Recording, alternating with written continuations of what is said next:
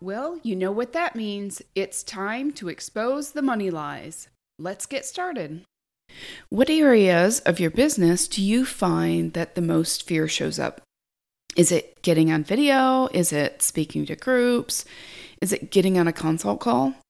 What about putting yourself out there on social media? Now, I have plenty of fears and insecurities myself. I'll admit it. And lately, they've been especially heavy. I don't know if it's just the time of the year or what it is. So the Bible meditation that came on for me today before I recorded this podcast was absolutely perfect for me. Don't you think that's really awesome how just the right messages seem to come exactly when you need them? Now, this one was on Matthew 14:29. And this is where Jesus was walking on the water towards the boat where the disciples were. And they were afraid. They thought he was a ghost, but he told them to not be afraid. And Peter told Jesus, "If that's you, Jesus, then tell me to come to you." So this is where we pick up verse 29, where Jesus says, "Come." Then Peter got down out of the boat, walked on the water, and came toward Jesus. Now, it's hard to step out in faith that you're doing the right thing. It's hard to trust your decisions when you could sink, when you could drown in the waves of your circumstances. But how else will you turn your God-inspired vision into reality? If you're not willing to step out of the safety of the boat, how will that come to fruition? Maybe the boat isn't really even that safe. Sometimes we put a lot of safety or certainty in things that really aren't that certain. And so those are the kinds of things that we just want to start questioning. So I just keep asking God to show me anything that's holding me back from the vision He's placed on my heart. That vision is to help 1 million women create $1 million. Because I feel like if it's important enough for God to assign it to me, then it's important enough for me to keep going. So I keep asking Him, reveal any fears, reveal any doubts, insecurities, uncertainty, and replace it with faith and trust that I'm being guided down the perfect path toward freedom. Freedom for me and freedom for the women that come to me stuck in their fears, doubts, insecurities, and uncertainty. Now, I help them keep taking the next step in spite of their fear. I help them find the courage that is already within them that they don't often realize they have. Because that's the hardest part, really, to take the first step. And then the next, and then the next, when you can't really be certain of how everything will turn out. I get it. It is hard. But what are your options, really? Quit? Quitting will definitely create certainty, but is that the certainty that you want to create? What are the possible consequences that you're fearing? What are the things that are actually keeping you stuck, keeping you from taking that next step? You can take the next step in spite of your fear. You don't have to wait for the fear to subside. You can ask, what would I be doing if I wasn't afraid? And you can generate that, even for 30 seconds. You can generate pretty much any feeling for even a few seconds. So what would I be doing if I felt certain? Generate that feeling for a few seconds, for a minute, and see what would you be doing if you felt that way, if you could be certain that things would turn out. Then step out in faith and courage and do those things.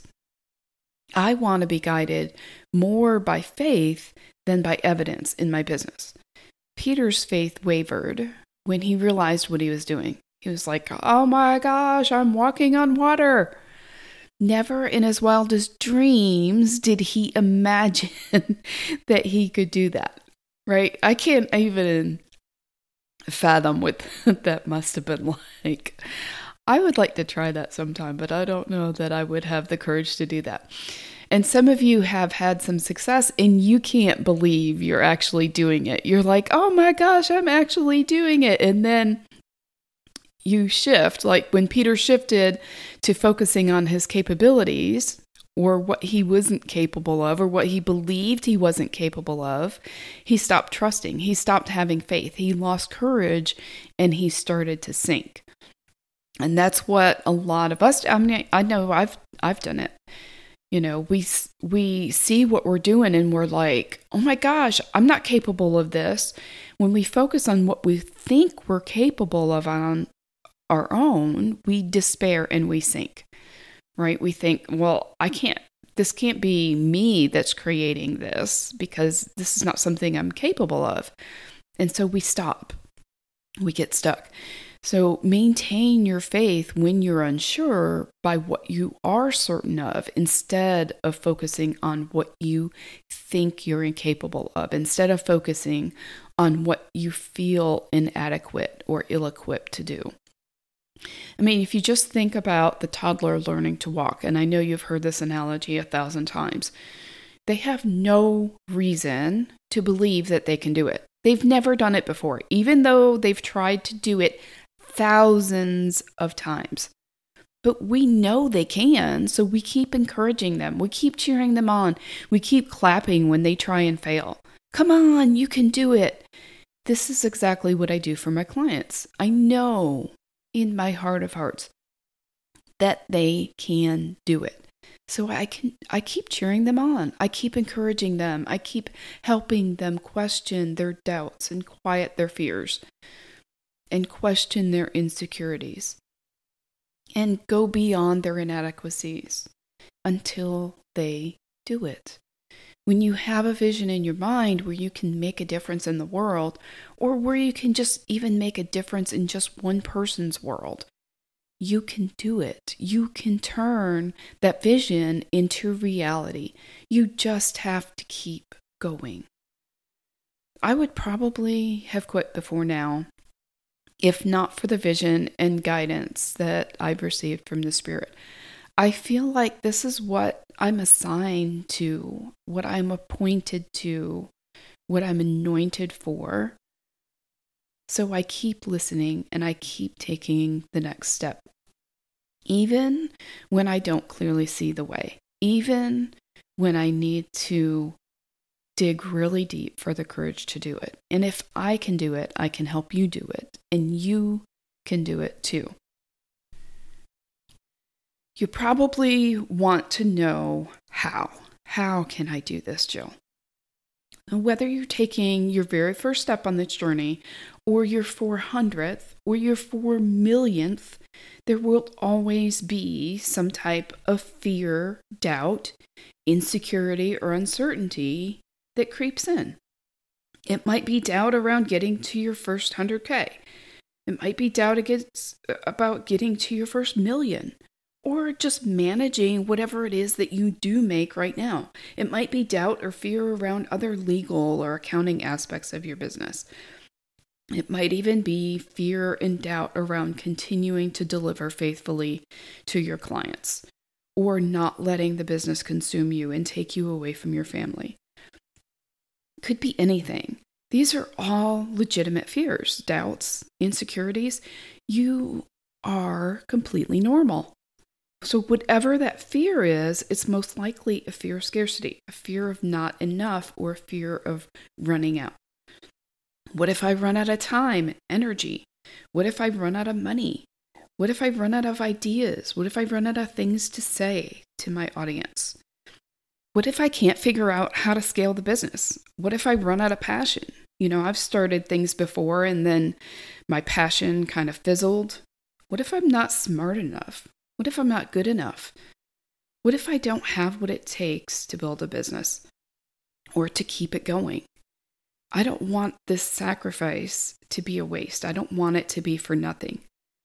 So there's something to be said for following your heart, for following the prompting of the Spirit, whatever you like to have lead you in your life or in your business. Now, in the past, I've been really concerned about following the wrong impulse or following the wrong insight, thinking, what if this is not really the Spirit prompting me? Maybe this is just a whim. What if it's just a whim? The word says the heart is deceptive. I used to worry about this, and so this is kind of how I generally operate. And I have plenty of fear, trepidation, doubt, resistance, lots of resistance. That's pretty common for me and for my clients. But what I did was learned how to deal with that when it comes up. And so what I do when I feel like I'm being led in a certain direction is I fall back partly on my training as a CPA. So as an auditor, I was taught to trust but verify. I was taught a concept of professional skepticism. And what professional skepticism is just an attitude that includes a questioning mind, where you're alert to conditions that could indicate possible misstatement due to fraud or error. That is intentional error or unintentional error, and a critical assessment of audit evidence. In other words, we didn't just blindly trust the evidence. We verified the evidence through multiple sources to see if the evidence we were seeing and the conclusion we were drawing from that evidence made sense based on more than one source. So the more sources we check, the more comfortable we would become with the conclusion that the evidence was pointing toward, the conclusion that we were drawing about the evidence. And so the materiality or the dollar amount of what we were testing also drove the amount of verification we did. It impacted the number of sources we used and how deeply we checked those sources, how closely we verified those sources. Small dollars meant we spent less time verifying. More dollars meant more time verifying. Small dollars, fewer sources. More dollars, more sources. And we didn't look at every single transaction in every single account, right? That would just be too big a burden. We would never get finished. So I kind of think about questioning my leanings, if you will, or any time that I have fear, insecurity, or uncertainty, kind of like an audit. So the bigger decision, the more sources that I'll verify against. And again, I don't audit or question every thought that causes fear or doubt. Some thoughts, I just take courage and do it anyway. Other thoughts, I might question with more of that professional skepticism. And so if I have a big decision to make and I'm having fear, doubt, or insecurity, or I may be having confusion or overwhelm around that decision, then I just look to other sources that I can verify with. And so some of those sources might include, I can see how it might align with God's word, or how it might align with the teachings and commands that I follow. I might also get counsel from a trusted advisor, whether that's a fellow believer, whether it's an expert in whatever area that I'm having doubt or confusion in, whatever makes sense for that particular thing, then that's the source that I'll go to. And I might coach myself to question what I'm believing. And so that's part of the professional skepticism that I was talking about, the attitude of a questioning mind, a critical assessment of the evidence. I might get coaching on that particular thing because our brain finds evidence of whatever we believe. And that's why that attitude of questioning mind, a critical assessment of evidence, is important. The evidence will support whatever we're believing. So I want to consider, can I really trust the evidence without looking for conflicting evidence?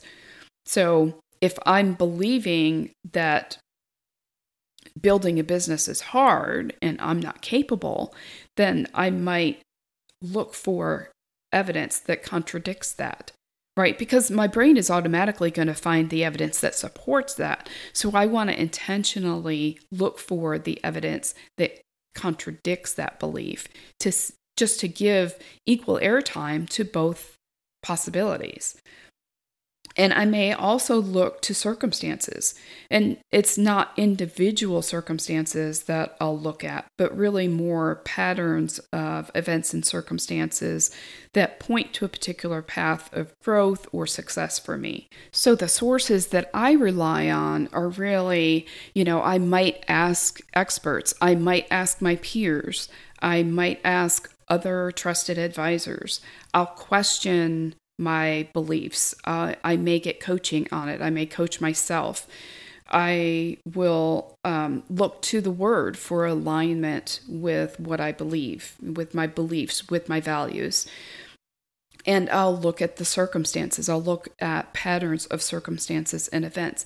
And I'll also look for clarification and verification from the Spirit that I felt like led me in the first place, just to make sure I'm getting the same message over and over again. A lot of times I might sit on it for a couple of days or a couple of weeks to see if I get additional promptings.